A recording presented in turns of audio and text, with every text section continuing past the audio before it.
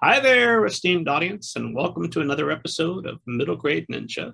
I'm your host, Rob Kent. As you know, I'm the author of Banneker Bones and the Giant Robot Bees, which is available now as an audiobook, a paperback, and the ebook is free.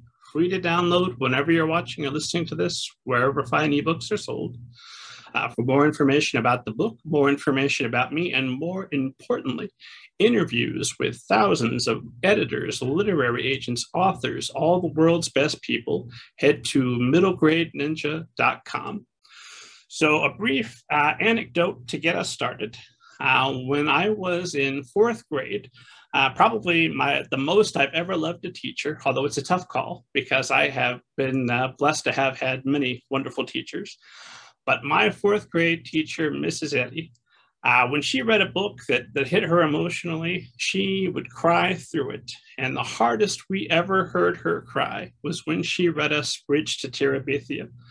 We came back from lunch and we're in the last few chapters, and it took us the rest of the day to get through them. She had to stop and repeat things. She was crying so hard, and then afterward, when she finally had finished the story, she had to leave the class, and an assistant came in to stay with us to the end of the day so she could go and collect herself. And I thought, wow, what a striking image of the power of a book, because I spent my teen years trying, sometimes rottenly, to make teachers cry, and never as effective as your book.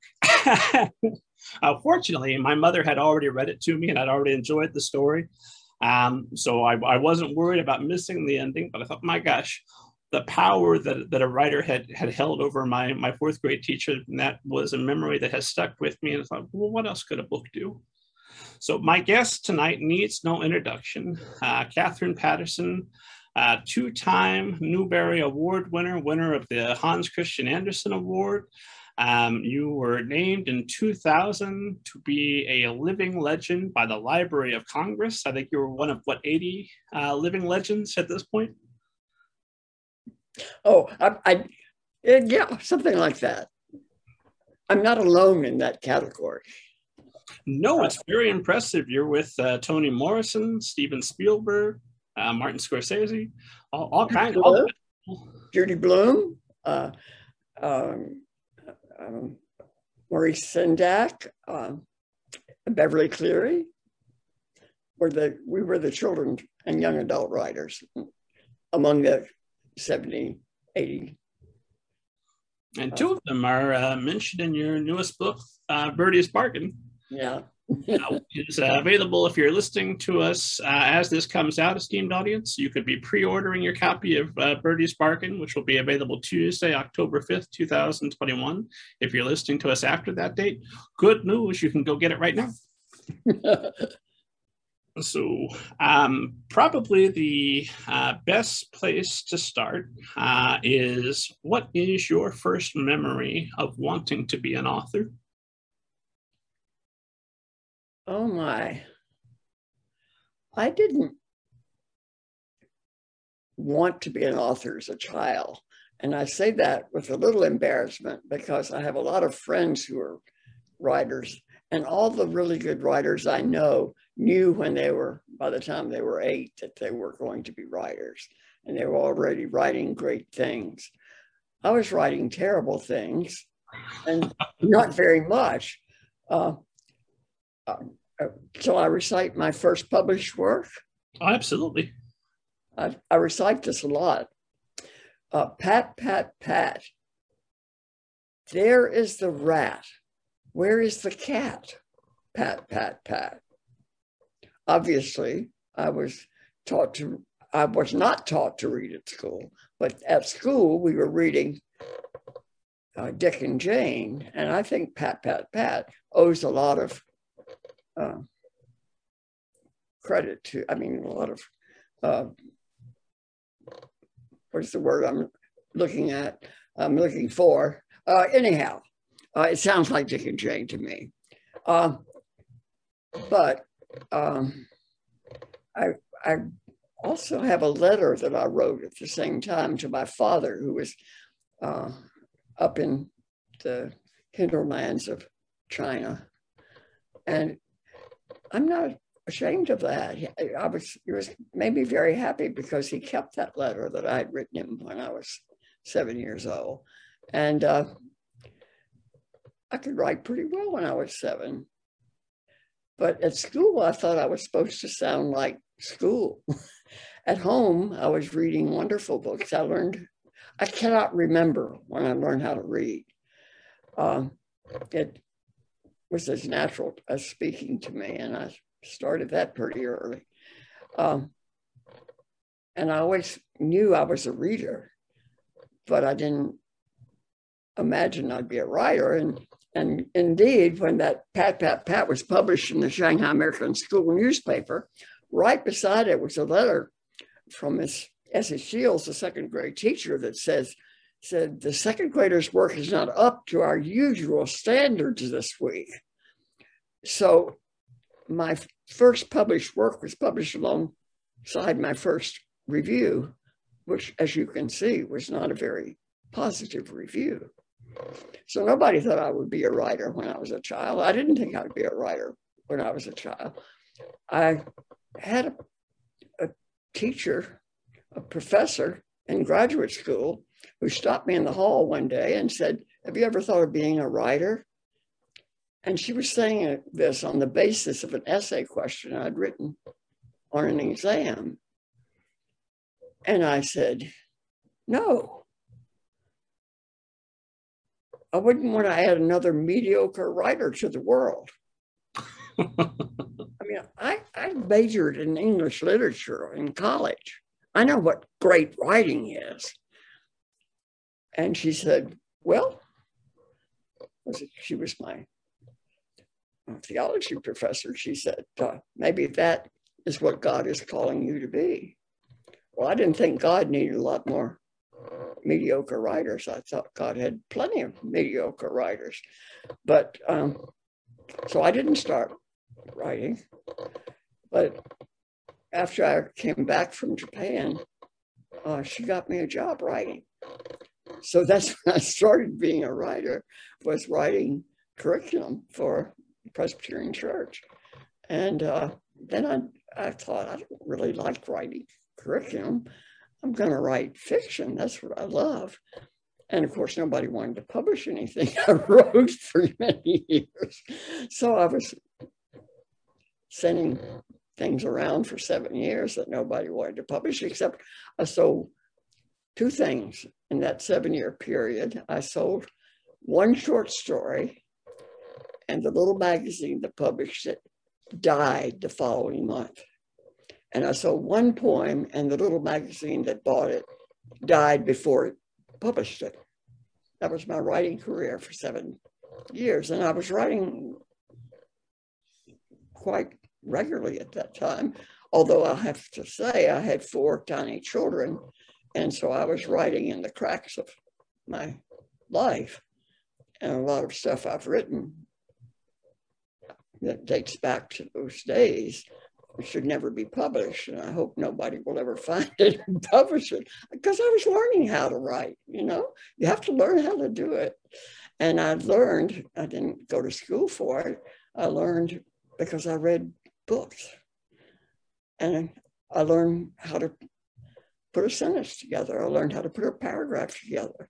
I learned how to put a story together just because I read so much. And I didn't necessarily read wonderful things, but I read enough to know the difference between good writing and poor writing.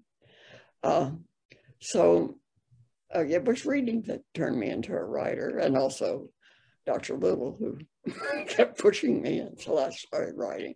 She's of course died now, but she was very proud of the fact that she was the one who got me into writing. So I assume she was around to see you go on to win all of the award, or at least some of the awards that you won. Yes. And she particularly loved Greg Gilly Hopkins, because she had said that she couldn't find any books with truly good characters in them. And she wanted me to write a book that had a truly good character And so I put Mamie Trotter into Gilly Hopkins. And because I think Mamie is a truly good person. And I was at a conference, it was in Mississippi, I think, and everything was running a little late. And the woman who was going to introduce me was kind of taking me down the aisle towards the stage. And this young woman grabbed me by the other arm and she said, wait, I have to ask you. I'm doing a doctoral on children, on Southern settings in children's literature. And I have to know, who is Mamie Trotter? And I was being dragged by the other arm. And I said, God, as I went. And I've often said I didn't know from the expression on her face if they believed in God at the University of Chicago, but I was sure they didn't think she spoke with a Southern accent.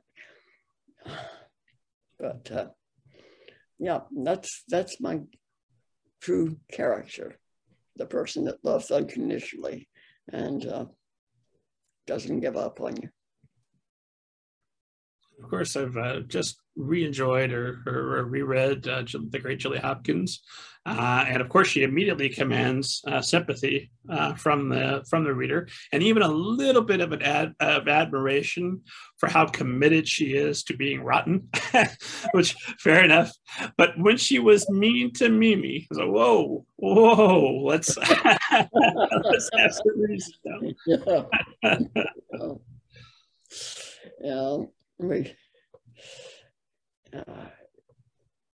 It's Gilly. Of course, I got,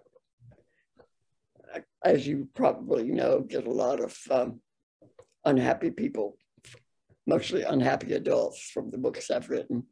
And there was one woman who knew my father stopped me, and because she was so upset about Gilly's bad language. And she said, what does your father think of this book? Now, my father was a conservative Presbyterian minister who had been a missionary in China.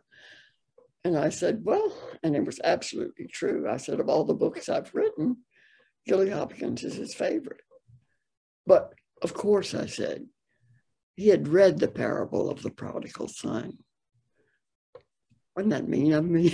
But it's true, because I think, Gilly is the prodigal who's loved by the father and welcomed home.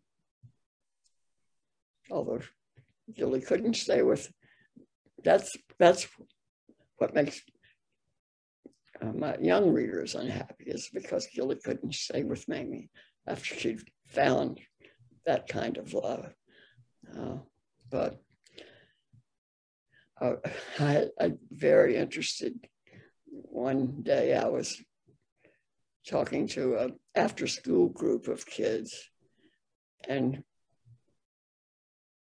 several kids in the group were foster kids or had been foster kids.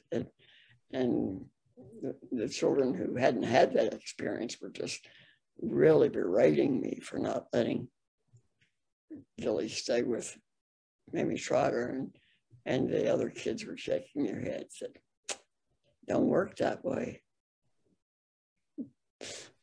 Your endings from based on the most recent books that I've read, without spoiling anything, they don't end necessarily all sad all the time, but they don't end overly happy either. They seem to aim for sort of an honest medium. Is that a fair assessment, somewhere between happy and sad? Yeah, I think that's fair. I think, and that's why I worry a little bit when children read my books when they're too young. I mean, being able to read well isn't the same thing as having an emotional maturity to read that particular book. And I would never stop a child from reading a book, because I think there's a lot of interior filter that helps you in those situations. My conservative parents never stopped me from reading anything. And I read all kinds of stuff because I read very early and I read very broadly. But I worry when children read books like mine too young, because there's a stage in your life when you need happily ever after. And I want children to be able to have happily ever after when that's what they really need. And then they get a little older and they see what the world is like, and then they're ready to read books that don't give them that straight happily ever after. Does that make sense to you, Rob? It does. I know that one of Birdie's big concerns is adults lying to her all of the time. And I think that if Birdie came to one of your books, she wouldn't feel that way about you. I hope not. I've got, I've got one question that I think will lead us directly to Birdie's Bargain, because I've got a lot of questions about Birdie's Bargain. I absolutely love this book. I'm glad. But I had heard you say in an interview that you want a version of yourself at 5 living in the Grand Peninsula Hotel, being sneered at by British tourists, to be in every book that you write. Why do you want that? And who is that character in Birdie's Bargain? Well, I just want that child to be in me as I write. It doesn't mean that every character I write is going to be that child. But I want to remember what it feels like to be sneered at. And that's why I think it's so important that we respect children, respect their feelings, especially. And it just drives me crazy when adults say, well, of course, it's too young. They won't understand that. And they don't understand it as an adult does, but they feel it even more deeply than most adults. And, I've had adults lambast me and say, no child would ever understand your books, they're too intense. And I think, don't you remember how things felt when you were a child or an adolescent, when you thought everything was the end of the world? I don't want to ever forget how deeply I felt as a child. Now I'll be 89 next month. And I can take a lot of things without being torn to pieces that I couldn't have taken when I was 9. But I think that depth of feeling, I want that depth of feeling to be in all my books. Even, when I started writing Gilly Hopkins, it was going to be my funny book because I was following Bridge to Terabithia, which is on everybody's death list.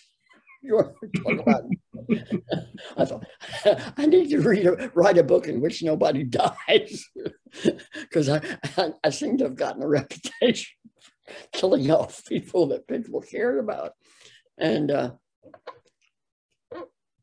so I thought it was going to be funny, but apparently, if it's my book, it's not going to be all that funny.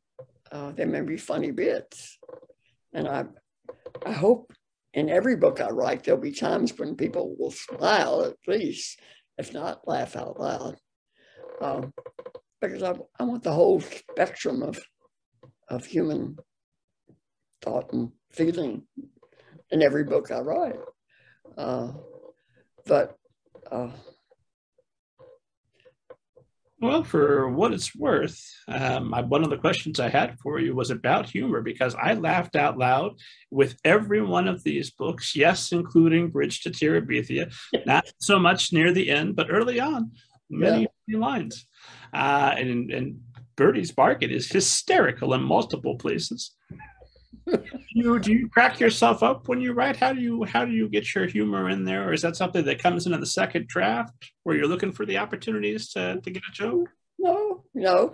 But I remember when I was writing, I keep kicking my little table that I've got this on. I'm sorry. Um, I I was writing the same stuff as Stars, and I began writing it because I knew I was going to write a book about a kid whose father was in prison. And I was plodding along. It was so dismal. I thought, I don't think I can write this book. It's just so sad. And all of a sudden one day I thought, give her a little brother for heaven's sakes. And so Bernie was born to carry the entertainment factor of the book. Well, we were talking just before we got started about Jacob Have I Loved, and when the girls have to find home for these poor kittens that have lived with a woman that's passed, or that's now in a hospital. And if I may explain your own book to you, and because they're worried that they're going to have to be destroyed, they drug them and they're passing them out around so that everyone's seeing, oh, what a sweet, sedate little kitten. This will be no trouble tomorrow. Of course, I'm going to take this until it wears off. Yeah. Well, you may have to explain my books to me because I've been writing for so long that sometimes I forget whole things in the books. And I was in the process of writing a speech for a couple of weeks from now at my alma mater. And I went back because I was trying to prove a point about what I write about. I went back to my very first novel. It wasn't as though the book I remembered. I thought this one marvelous scene was the end of the book. It wasn't the end of the book. That scene didn't even play out the way I remembered. The end of the book was 10 pages later with another scene. So, and I remember my youngest, I have 4 children, and my younger daughter was far too young to read Jacob I Love when I wrote it. And so by the time she read it, oh no, it wasn't Jacob. It was my second book, Of Nightingales That Weep. And she came to ask me a question about it. And I didn't remember anything about what she was saying. I said, well, give me a hint. Tell me what the context is. And she looked at me in utter amazement. And she said, Mom, you wrote this book. She couldn't believe I could forget anything in one of my own books. I said, well, it's been a long time since I wrote it. And I've written a lot of books since then. Well, she didn't excuse me for that because she has a wonderful memory. And if I need anything remembered, I always ask Mary. But I don't have that good a memory, even of my own books. And I was going to, in order to write the speech, which is the theme of the series, is listen to your life. And I thought, well, in order to write that, I should reread all my novels. I didn't have time to do that. So I just got the first one reread for the speech. But, I honestly don't remember a lot about them. And it always is very gratifying to me with my novels, how happy I am with them when I do reread them. Wow, I used to be able to really write. It's a good thing I still like them. Well, that could be a nice gift to yourself, is to go and reread those books. Like, oh, this is written exactly the type of book that I enjoy. How wonderful. Well, I think people do write the kind of books that they enjoy. Don't you think most writers do that? The good ones do. Yeah. I remember one of my friends said, I write the books I wish I'd had when I was a child. And I think maybe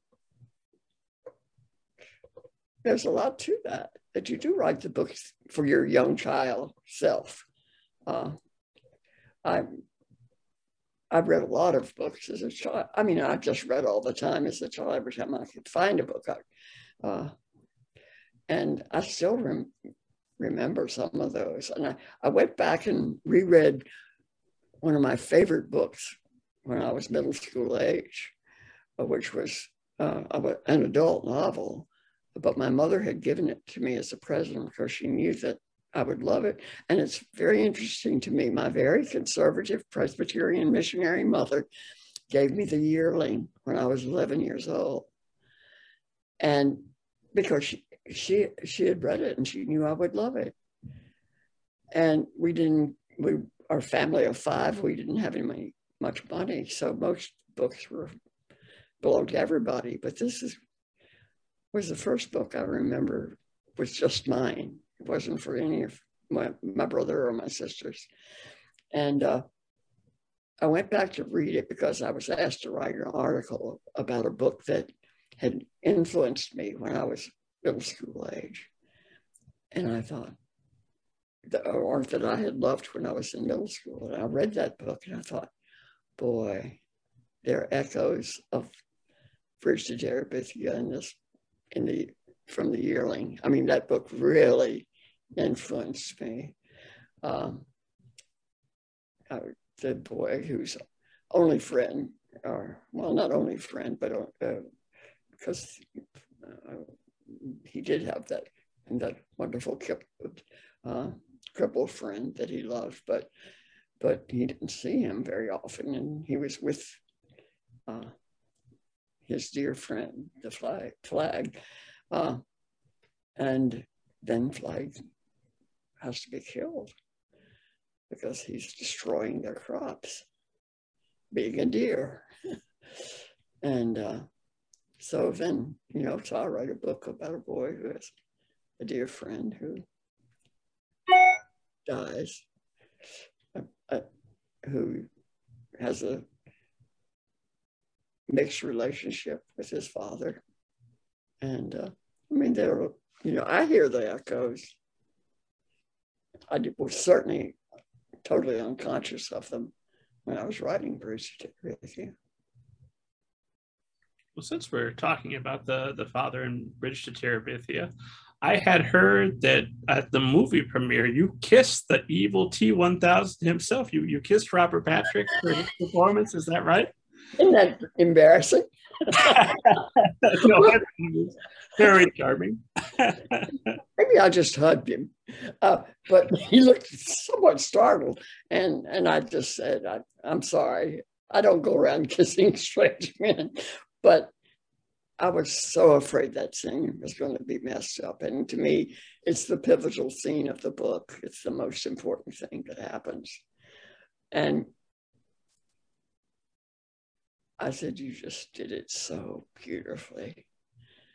And I think he forgave me for kissing him when I told him how much I loved his work in my book, my movie, everybody's movie. Movies are very much a collaborative effort. Well, you've had 4 of your works adapted for the film at this point, plus others in some stage of development. Yeah. We, much to Disney's surprise, Bridge to Terabithia was a big hit. And so they were immediately on the phone saying, we're going to do Bridge to Terabithia number 2, 3, 4, 5, 6, 7, 8, how Hollywood does things. Sure. And I said, there's no sequel. He said, of course there's a sequel. I said, no, there's not a sequel. And they had the big money guy from Walden call me up on the phone and tell me how important it was to make a sequel. And I said, no, there's no sequel. And my son, who wrote the script and was one of the producers, said, no, there's no sequel. And so we've had a great deal of trouble assembling money since then because Disney will not ever speak to us again because there's no sequel to Bridge to Terabithia. So, point 10, they wanted to change the ending so that Leslie simply went into a coma. Oh, well, there were several suggestions, and that was certainly one of them. And my son, David, who is nothing if not dramatic, told me he stood there with this table full of executives with the book in his hand and shook it. And he said, read these last 28 pages. This book is loved all over the world because of these last 28 pages. You can't touch the last 28 pages. But it wasn't just because it was my book. It was because it was written because of his friend that died. And he was determined that it be a worthy tribute to Lisa Hill. And we didn't win all the battles, but we won the war, I think. I'm not ashamed of that movie.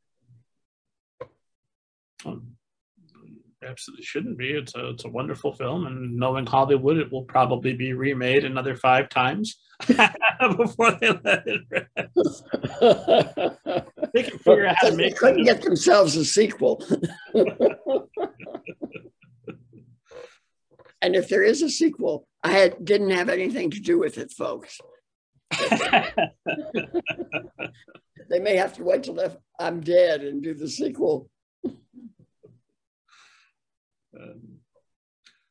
Well, with a film version of your novel, there must be a tremendous amount of apprehension, because if the film comes out and they change the novel, not everyone, you'll have your fans who read the book and loved it all over the world, and they'll know.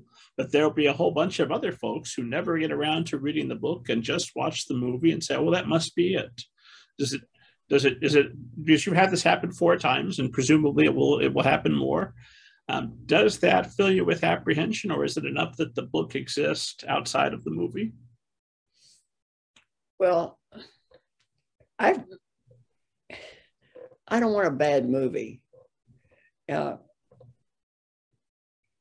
There is a movie version of my novel, Liddy, and it was done by a company that works with the BBC.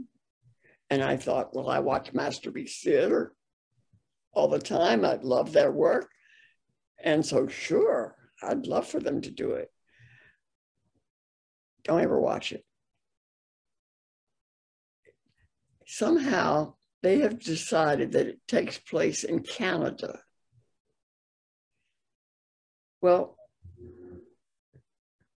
they didn't have slavery up there. People ran away to Canada. So they could be freed from slavery. And Liddy is definitely not Irish. You see what I mean? Mm-hmm. So BBC, the company that worked with BBC, did a Hollywood thing on Liddy, which, I mean, even if done a good version, maybe I could have stood it, but it's just so corrupt. I mean, it's historically a mess. And so don't watch it. It comes on a Canadian television every now and then. And since I live in Vermont, I could watch it if I wanted to, but I definitely do not want to. I don't think it's ever been shown in this country. But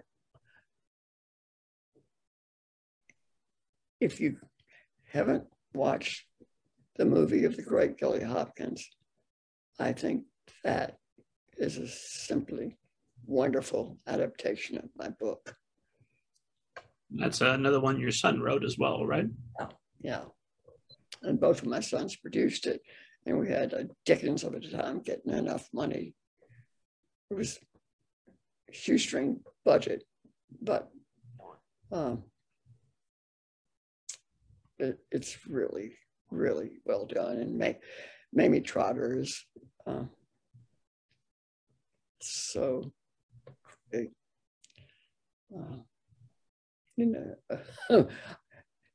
Now I have to come up with everybody's name, but Kathy Bates plays Mamie Trotter, and I just love what she did with it. I cry every time I watch it, and I've watched it, I think, 14 times now. And I think, well, this time I'm not going to cry, and then I do.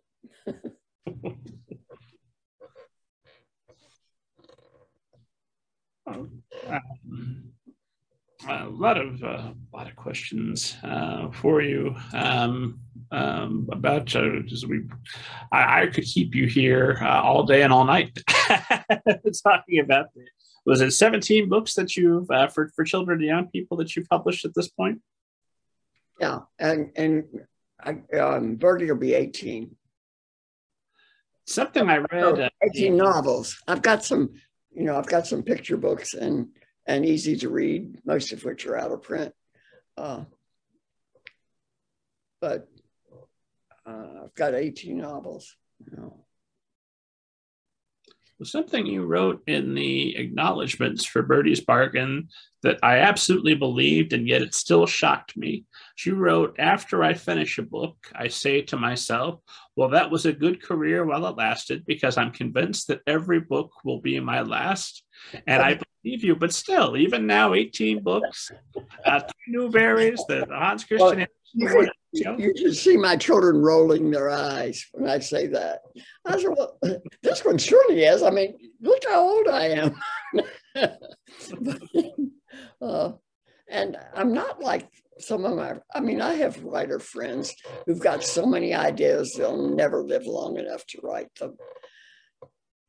I finish a book and I think, well, that was great.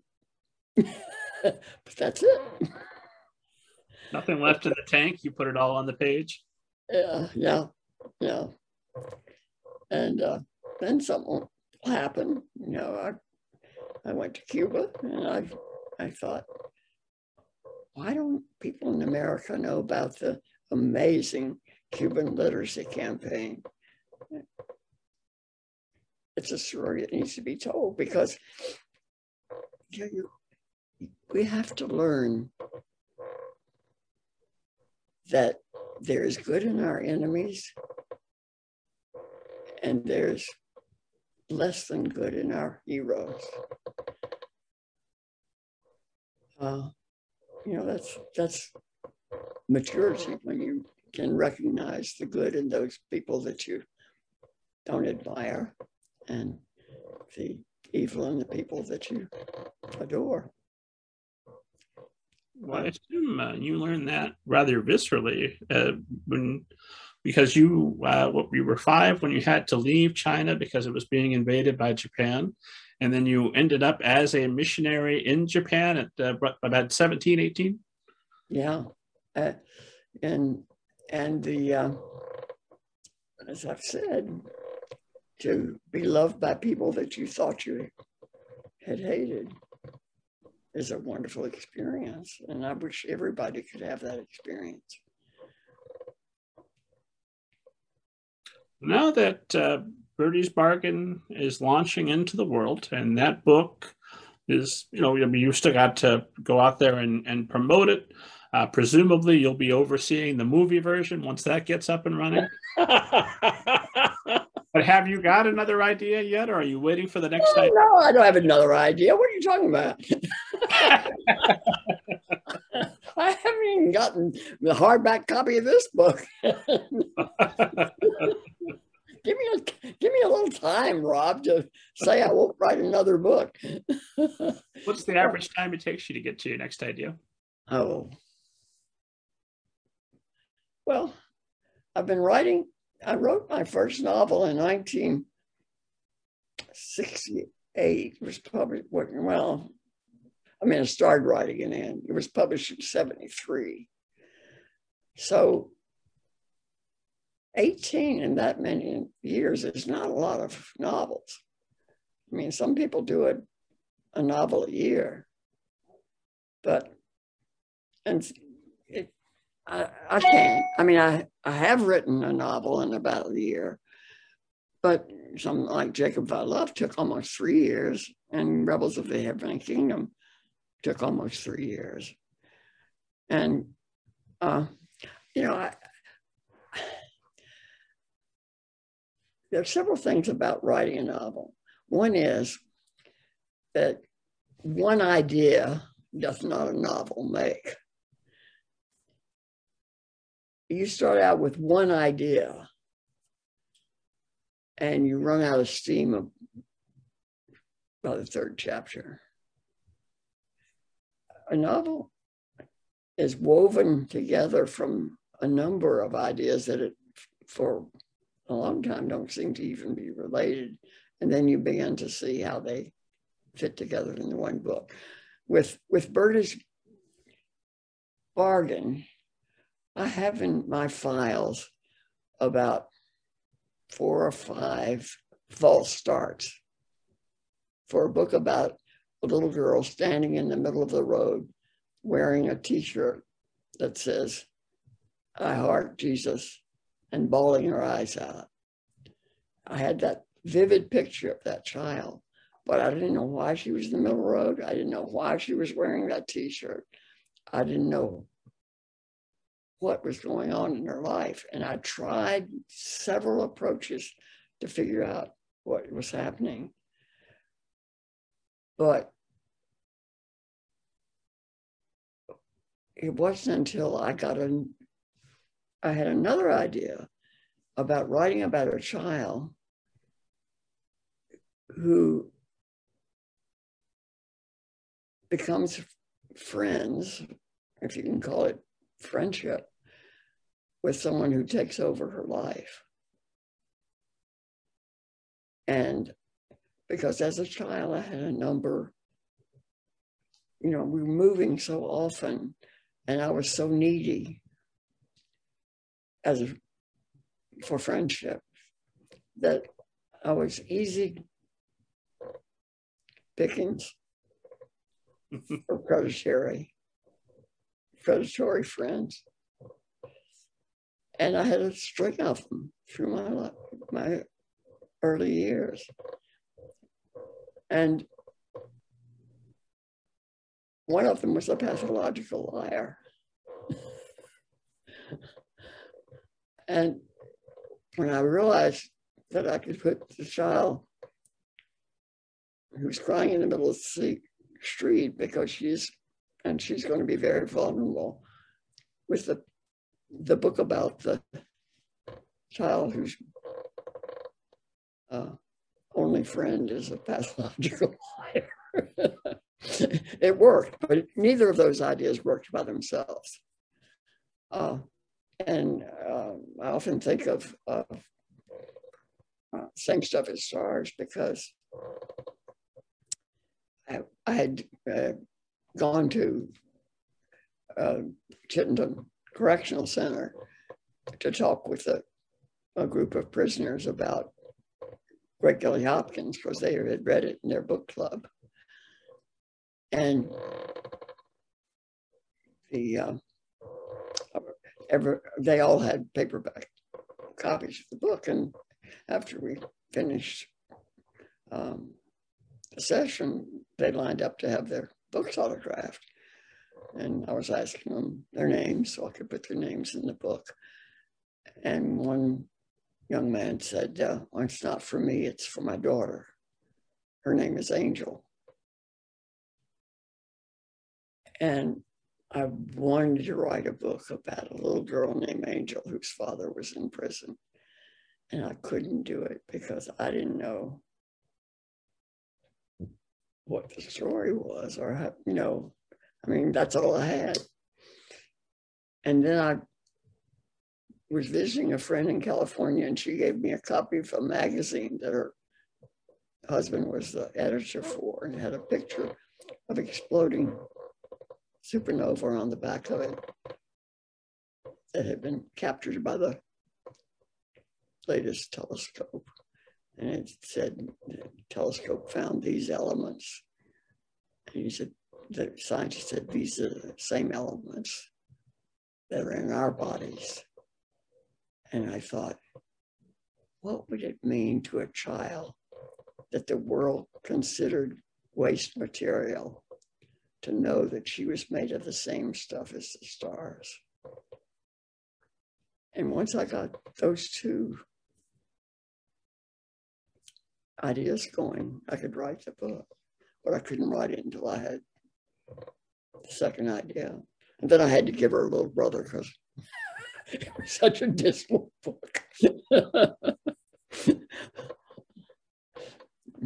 When that happens, when you find the other piece of the puzzle that now enables you to go forward, does that bring to mind, is that, do you think that that's your subconscious at work? Is there some version of a muse at work? Is there a guardian angel? What is that you think that leads you to that extra piece or missing piece? Well, I'm biblically oriented. It's providential. But I think it's the kind of thing that happens a lot to writers. The thing you need suddenly appears. And I mean, I've had friends just, tell me over and over again about some instant like that. And when they've either been stuck or they've not known something, and it's just suddenly there for them.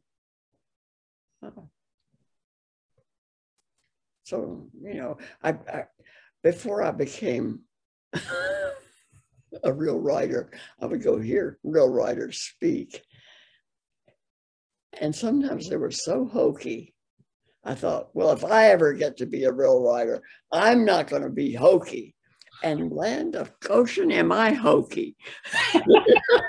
Because there's something very mysterious about the whole process. Don't you think so? You're a writer. In fact, I think as Birdie's having doubts about God, and she's wondering, is there anything to this? Well, Birdie, start writing a novel, and you will feel enough of, and you'll bump up against enough of a mystery that say, oh, okay, there it is. There is. It's not very practical. Certainly not for if you're leading a writing workshop and you're trying to give people practical advice about how to get started. It's what I don't teach. I really, people always wanting me to teach writing, and I thought, how can I teach writing when I don't know how I do it? I think there are people who are able to step aside from their own process enough to help people. Simply, I mean, I'm on the board of trustees of the College of Fine Arts, and the teachers there and the writing programs are absolutely amazing, and they do help people figure out how to shape a novel, and they can't give you talent, and they can't really give you ideas, but they can help you understand what makes a novel good and what makes it work. And I'm not smart enough to do that because I never learned how to do it. I just kind of did it, but I really do, as I said earlier, it's because I read so much. I think that's why subconsciously I know sort of how to shape a novel without ever being taught how to do it. Well, I read in the acknowledgments you were thanking Varian Johnson and some other writers that you attended a workshop with. Yeah, Catherine Patterson comes into one of my workshops. I'm shutting down my presentation. I'm abandoning the lectern. So it's all yours. You'll take it from here. No. In fact, I told the teachers I couldn't come to the workshop because they would people get intimidated for heavens. I mean, I'm sorry. I don't think I'm an intimidating person at all, but apparently just because you've won a prize or two, people think, you know something. But they said, no, come in, it'll be fun. And that was the workshop where I figured out how to put those two stories in my childhood together. It hadn't occurred to me. And then I thought, well, I'm in the workshop. I got to pretend I'm writing a book. so I thought, well, I'll start with the kid on the, in the I Heart Jesus t-shirt and see where I go from there. And that's when it occurred to me that I could put that other idea about the child who's taken advantage of by predatory. So when you get started and you've got false starts with your initial image, but when you have those two pieces, what happens next? Is it you sit down every day and the story pours out of you over the course of a week? or what happens? Well, I've heard writers say how that happens to them. And I've had days when it seems like it just flows magically. But most days, you're putting in a hard day's work. And I'm also the kind of writer who wants to know where I'm headed before I start. I don't like the feeling of just sitting down every day and thinking, oh, whatever. And I have friends who say, oh, if I knew how it was going to end, I'd be too bored to write it. Well, if I didn't know how it ended, I wouldn't ever get there. I'd be wandering off on a strange pathway. But if you know how it ends, I mean, this is me. Every writer is different. And that's why I can't teach anybody, because I have to do it my way. And that might not be anybody else's way. But I need to know where I'm headed. And sometimes when I get to where I thought I was headed, it changes. But at least I'm heading in that direction. And I try to get through a whole first draft. And Annie Lamott is very helpful telling you how awful first drafts are. And we don't use the language, but you have to realize your first draft is garbage. You're just getting to know your characters. And by the time you finish your first draft, which is garbage and should never be seen by the light of day, you know your character a little better. And every time you go through, you think, oh, well, and I know he would never have said that. That's just not anything that would ever occur to him. Or I know she wouldn't do that. Because now I know her better, and I know that would be manipulating her in a way that is not true to the character that you've gotten to know. So I love rewriting. I told my editor once that it was the only place in life where you could take spilt milk and turn it into ice cream. And so every time she was suggesting that something needed to be rewritten, she said, remember how much you love to rewrite, Catherine? And I do. That's my favorite part of the writing process. The first draft is very hard for me, but you can't rewrite anything you haven't written. So you have to write something so you can fix it, make it better. And, I just try to get to the end before I start trying to rewrite what I've written, because otherwise you spend your days polishing something that may never appear in the final book. So just get through. Know that you've created garbage in the first draft, but you've got something that you can make better, and that you're willing to put as much time in rewriting into it as it takes. So how many drafts on average would you do for, say, Birdie's Bargain? And when do you know that you're done? I don't know, because some parts you're going to rewrite many times. Other parts will stay the same as they were in the very first draft for some unknown reason.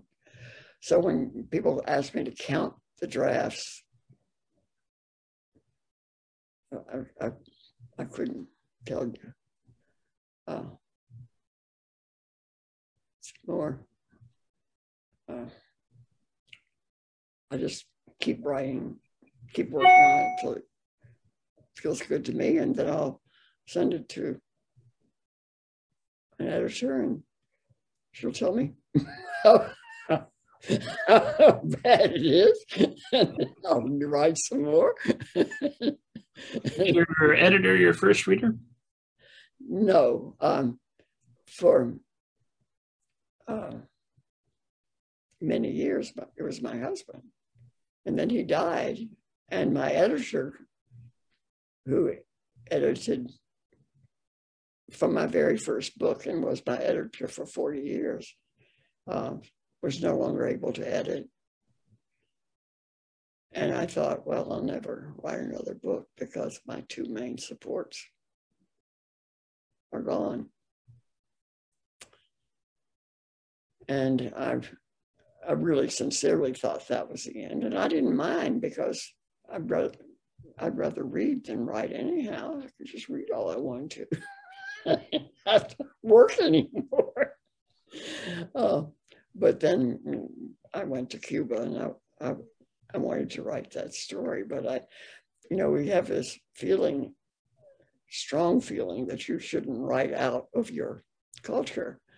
Well, my culture is pretty limited. I'm a 88-year-old lady who lives in a retirement community. And if I could only write books from my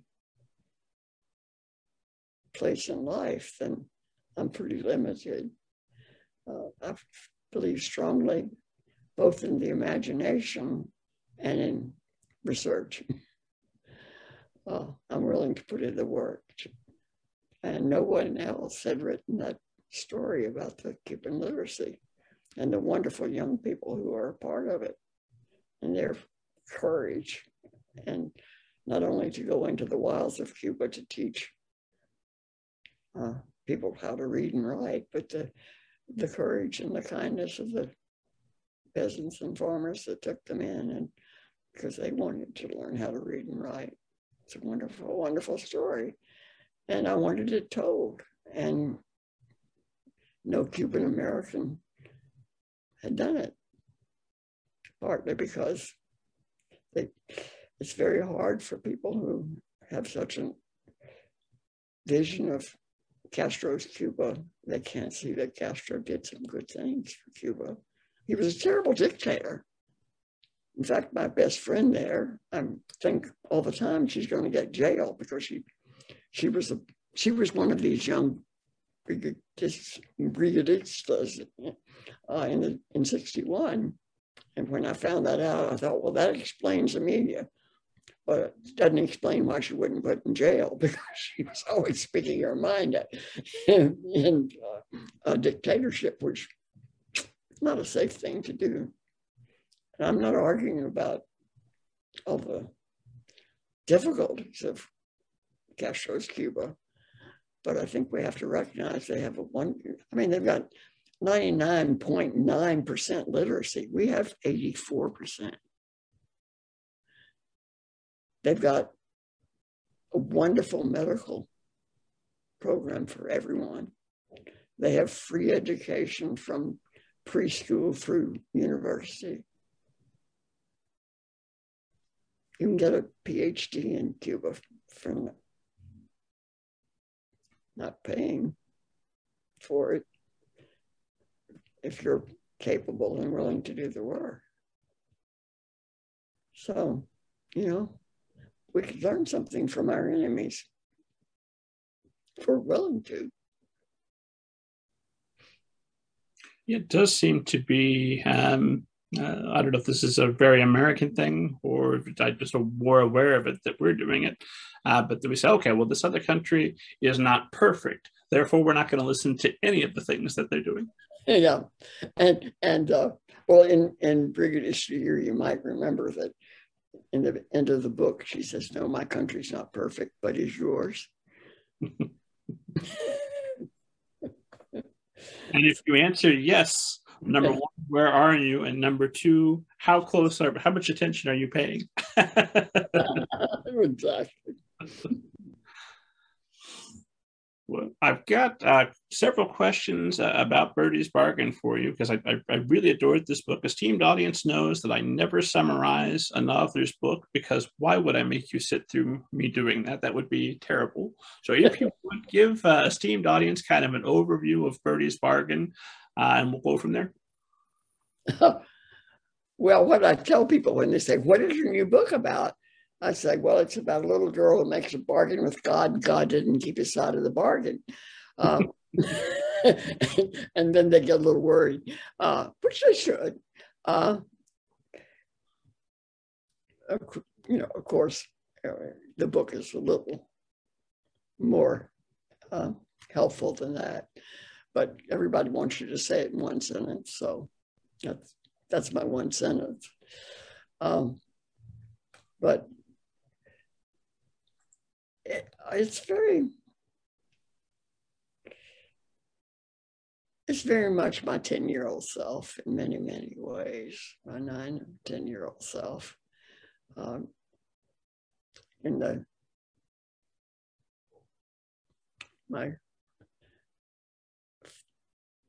My father lost a leg in World War I, and I guess that's one reason why Birdie's father loses a leg.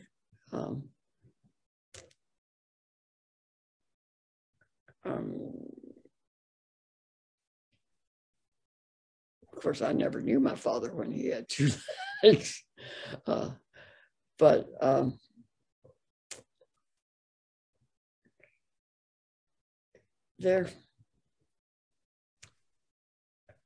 I don't even know how to answer that question any further than I have. You want to ask me another question? Maybe it would help. Sure. Why set this during the Gulf War? Well, that was one of my questions to begin with. Why is this child standing in the middle of the road and watching a disappearing car and not that she's not in? Why are they leaving her behind, whoever's going away? Because she's obviously crying because she's being left behind. And so I didn't know when I started that it was because her father was going to war. At one point, I decided that her parents were going to go to Africa to teach for 3 years. And she didn't want to go because she was afraid to go to Africa. And I don't know at what point I gave that one up. But I do remember that was one of the possible solutions to the question of that's an interesting thing about the way a writer's mind works. Sometimes you simply have this picture, and this has happened to me a number of times, a very vivid picture of a character in a situation. And you don't know what the situation is. You don't even know the character yet. But your job is to figure out why that character is in that situation. And that becomes the book. I remember with Master Puppeteer, I had a vivid picture of a young boy in the upstairs of a storehouse, Japanese storehouse, looking for something that he couldn't find. And then as he's looking, he hears the sound on the stairs and he sees in the dark the white face of a warrior puppet coming towards him. And I had that picture, but I didn't know what he was looking for, why he was there, and why he was being menaced. Apparently by a puppet.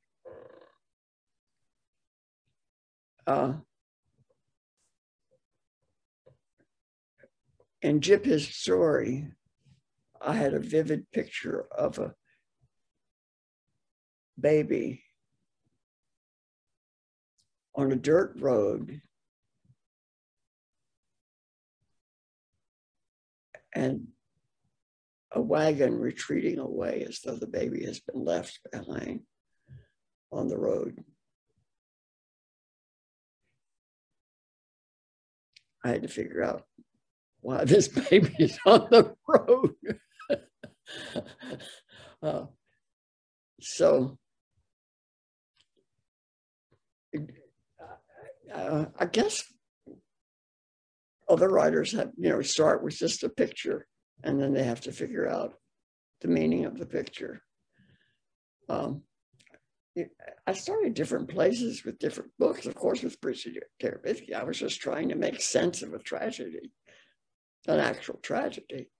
And why would a little girl be struck by lightning when it didn't even seem to be a storm? It didn't make any sense whatsoever.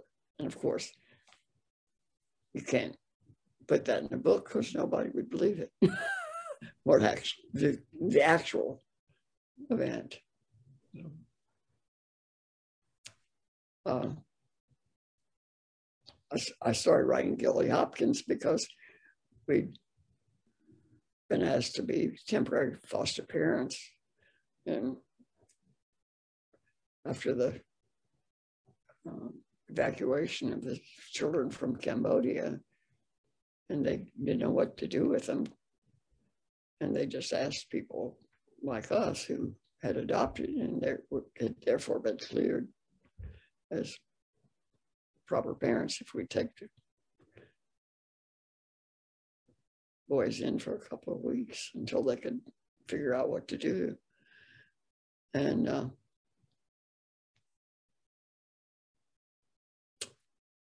I had to realize that I was not a good foster mother.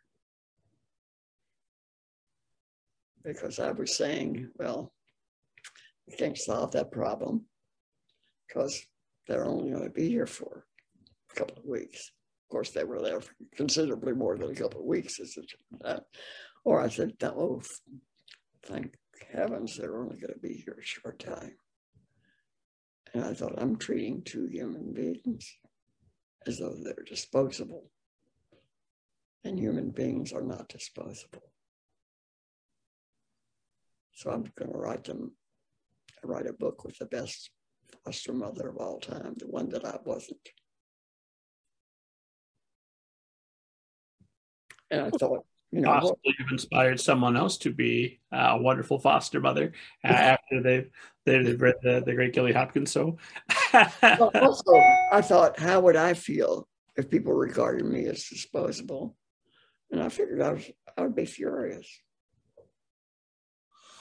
Of course, I realized later that I had two foster children in the story, and I might well have been William Ernest and been timid and frightened and withdrawn.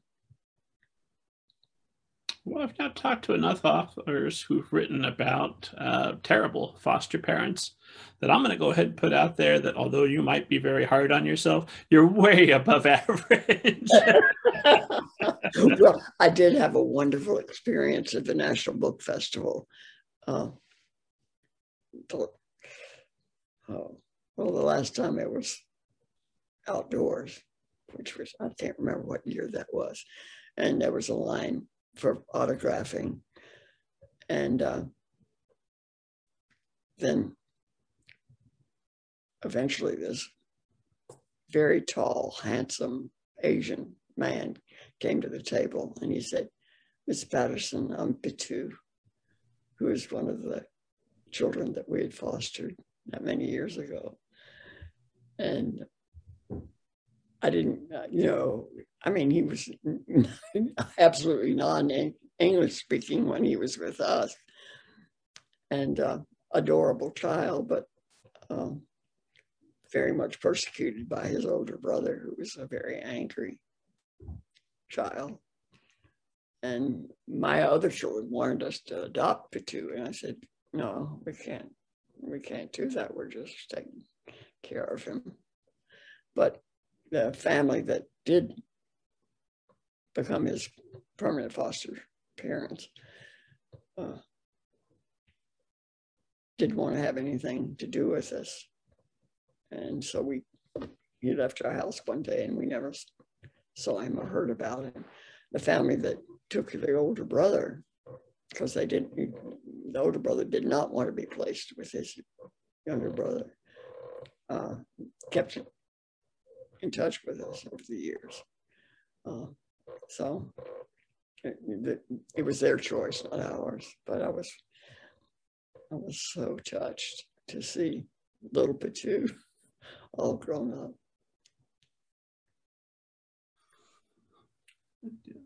Found myself becoming a little nervous, not in a lack of faith sort of way, but as I was reading Birdie's Bargain, I knew, of course, that you had a history of mission work. I thought it was probably safe to assume which side of the atheist believer argument you might come down on. And I thought, well, now I'm gonna read something that maybe will have some platitudes and assure me that there's an easy answer. And that is absolutely not what I got. And in fact, I was shocked by it's a middle grade book, but you bring up the Diary of Anne Frank.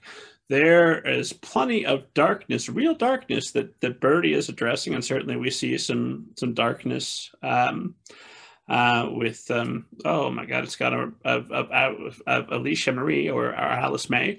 We get an example of some real darkness in the world.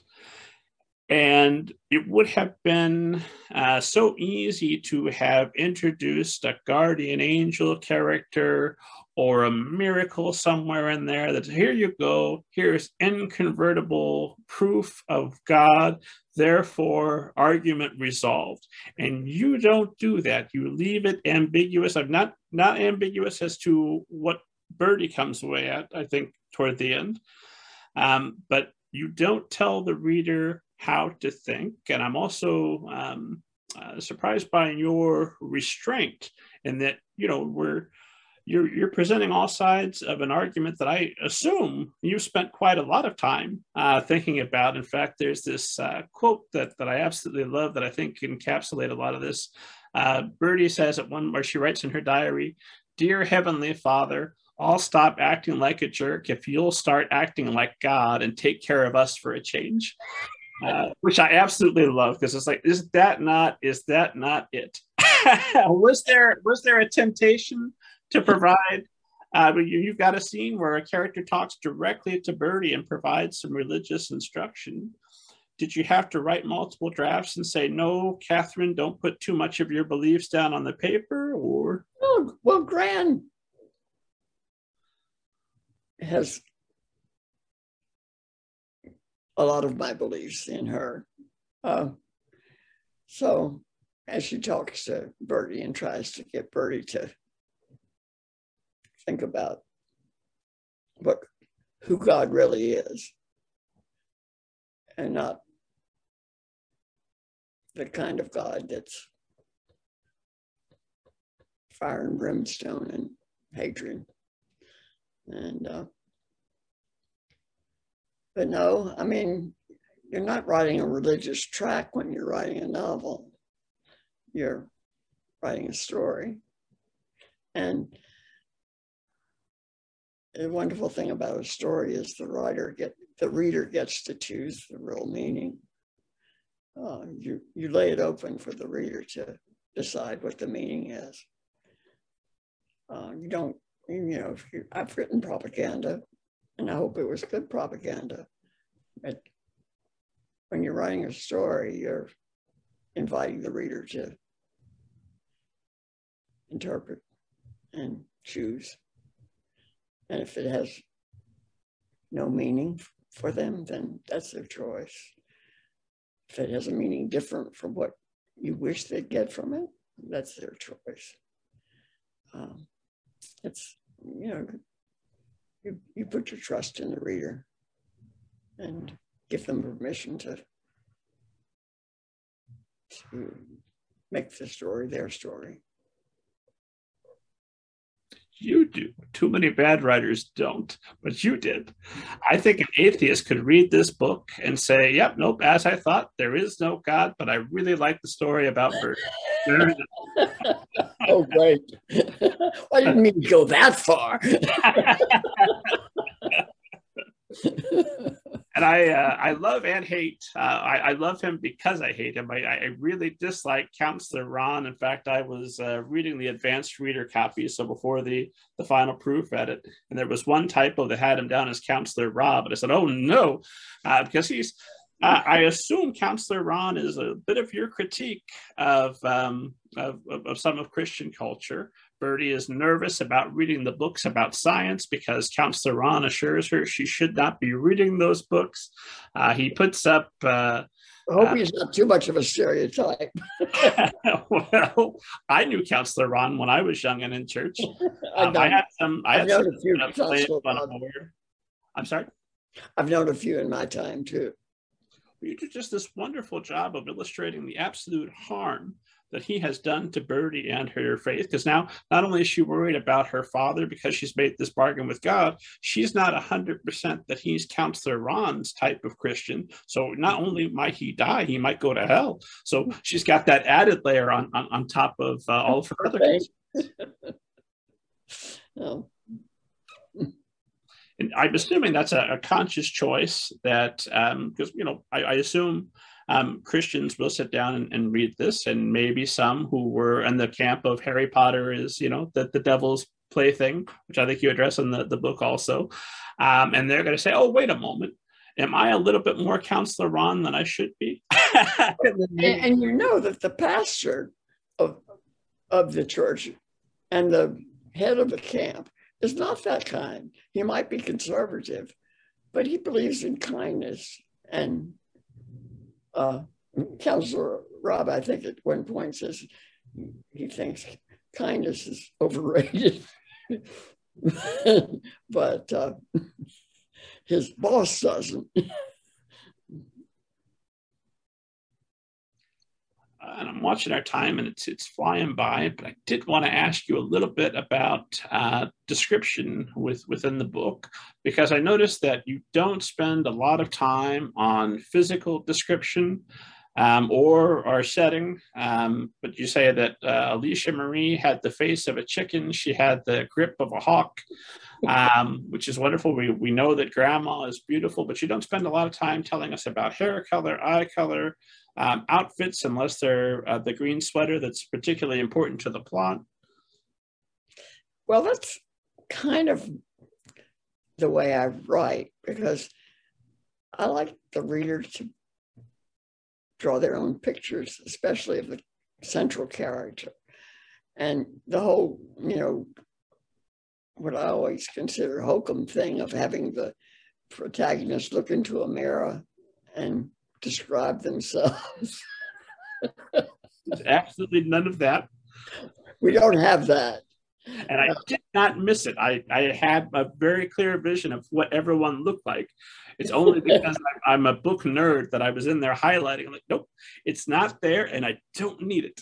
Look like Catherine Patterson. It's amusing to me that the person who is most described in detail is Alicia Marie or Alice May. And I did that because Birdie's studying her. And what Birdie is seeing when she looked at Alice Marie Alicia Marie or Alice May is quite different from what she's Alice is saying about herself. The lie is physical as well as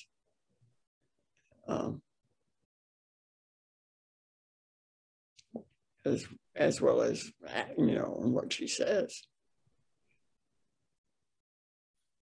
I felt for Birdie. I was also that child. I like pathological liars, at least for a short period of time. They always have the most interesting stories.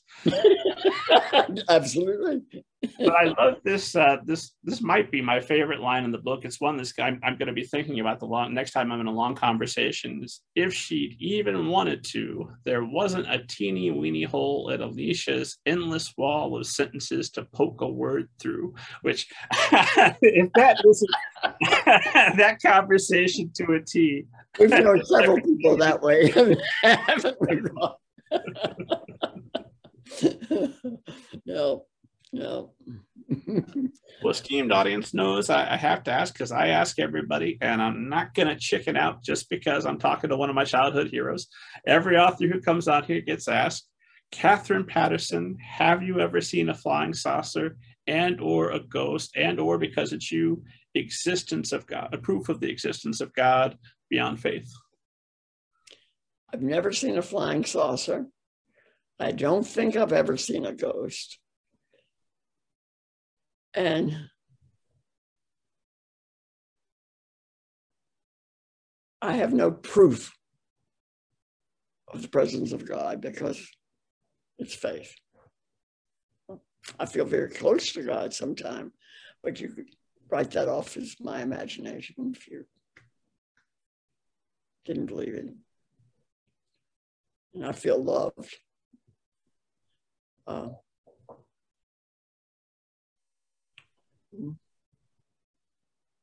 Yeah, that's my proof is just about that. Fair enough. Shoot, I thought you'd have some hard evidence for me, and the next time Hugh Howey comes on, I could say, I could play the clip and say, look, there's the evidence. No, I don't, I think there may be ghosts. How do we know? Because I certainly I've felt the presence of people I love who've died. You call that a ghost?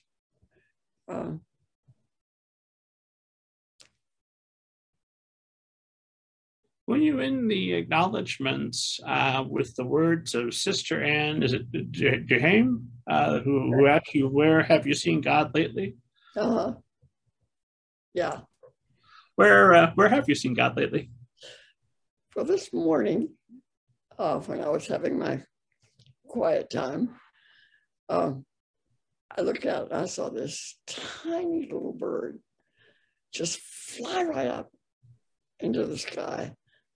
And I said, that's faith. That bird is going into the heavens.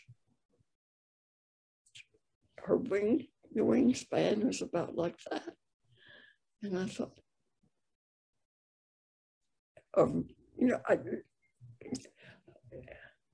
sometimes I feel God in the tree outside my window and in the grass. And every the Creator is in everything that He's created. I say He because I'm 88 years old. I know God does not have gender as we have, and I don't mind saying she. I just am not going to ever say it watching over Israel. Neither slumbers not nor sleeps. But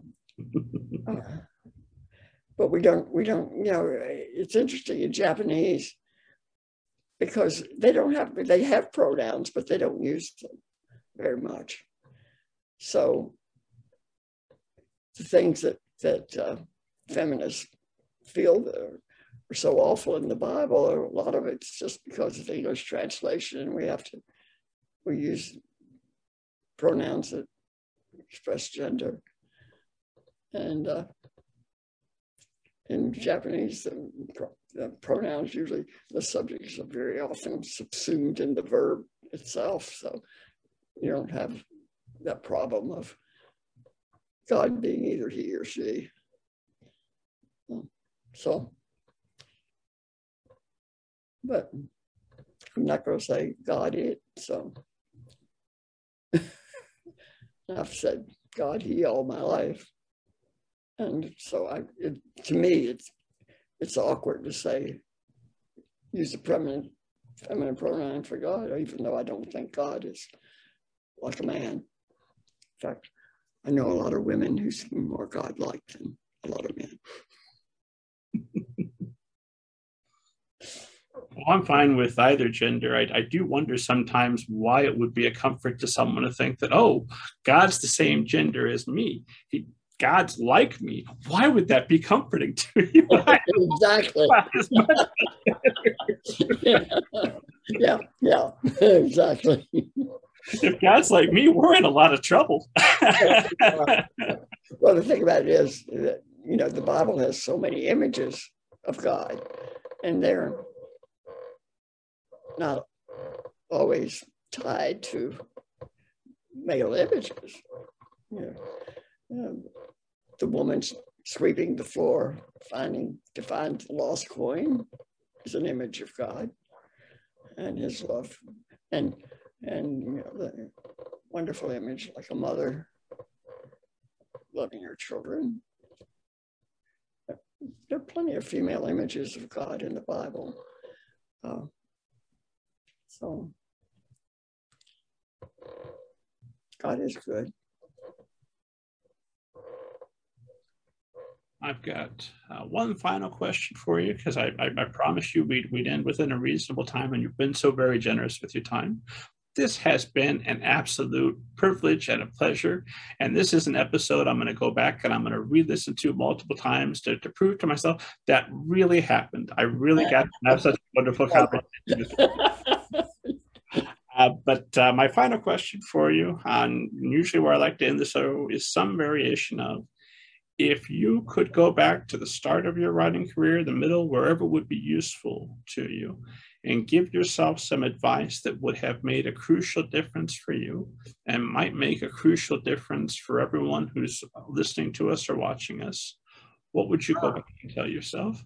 Oh my goodness. Oh my goodness.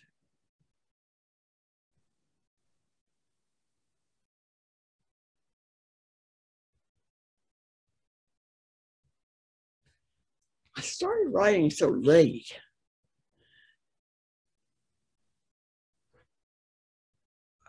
I was in my 40s when my first novel was published. So I already wasn't taking myself too seriously. And I think that's probably the advice I would give. And sometimes I have to still give myself that advice. But I think sometimes we just need to remind ourselves it's not all about me. And I'm sure I've had to do that at the beginning, middle, and shall we say the end? But you're not going to let me say the end of my career? No, we're going to do this again in a couple of years. Next book. I expect to read several more novels from you before you. Oh, me. Well, if all my friends are either dead or retired, I think it would be all right for me to retire, don't you think? Well, I would have thought so, but here we are talking about Birdie's Bargain. I meant to retire several times. Oh, me. Well, everyone would have understood if you wanted to call it a day after my Brigadusta year, but no. I broke my leg. I had to do something. Where can esteemed audience find you online and find more information about you and your books? Am I supposed to tell people? Well, I'm rebuilding my website right at the moment. But that's either catherinepatterson.com or tarabithia.com. And we're still kind of working on that. I don't Twitter. I don't Instagram. I have a Facebook account, which my son John is kind enough to run for me. So sometimes my friends will say, tell John not to put in so many exclamation points because nobody's going to believe it's you if it has all those exclamation points. But, I tell him things to put in there too. I just don't do it every day. And I don't do all the things they tell you now all writers have to do. And I figure, too bad, because I've got other things to do with my life than promote myself. So, I'm fine. I'm comfortable, and I don't need to push myself. I need to learn how to be a more loving, better person. And that should take more time than pushing some fake image of myself. So, but I am on Facebook, and often I say things. Sometimes my son puts things up for me, and but we try to do things that we think would be interesting and helpful.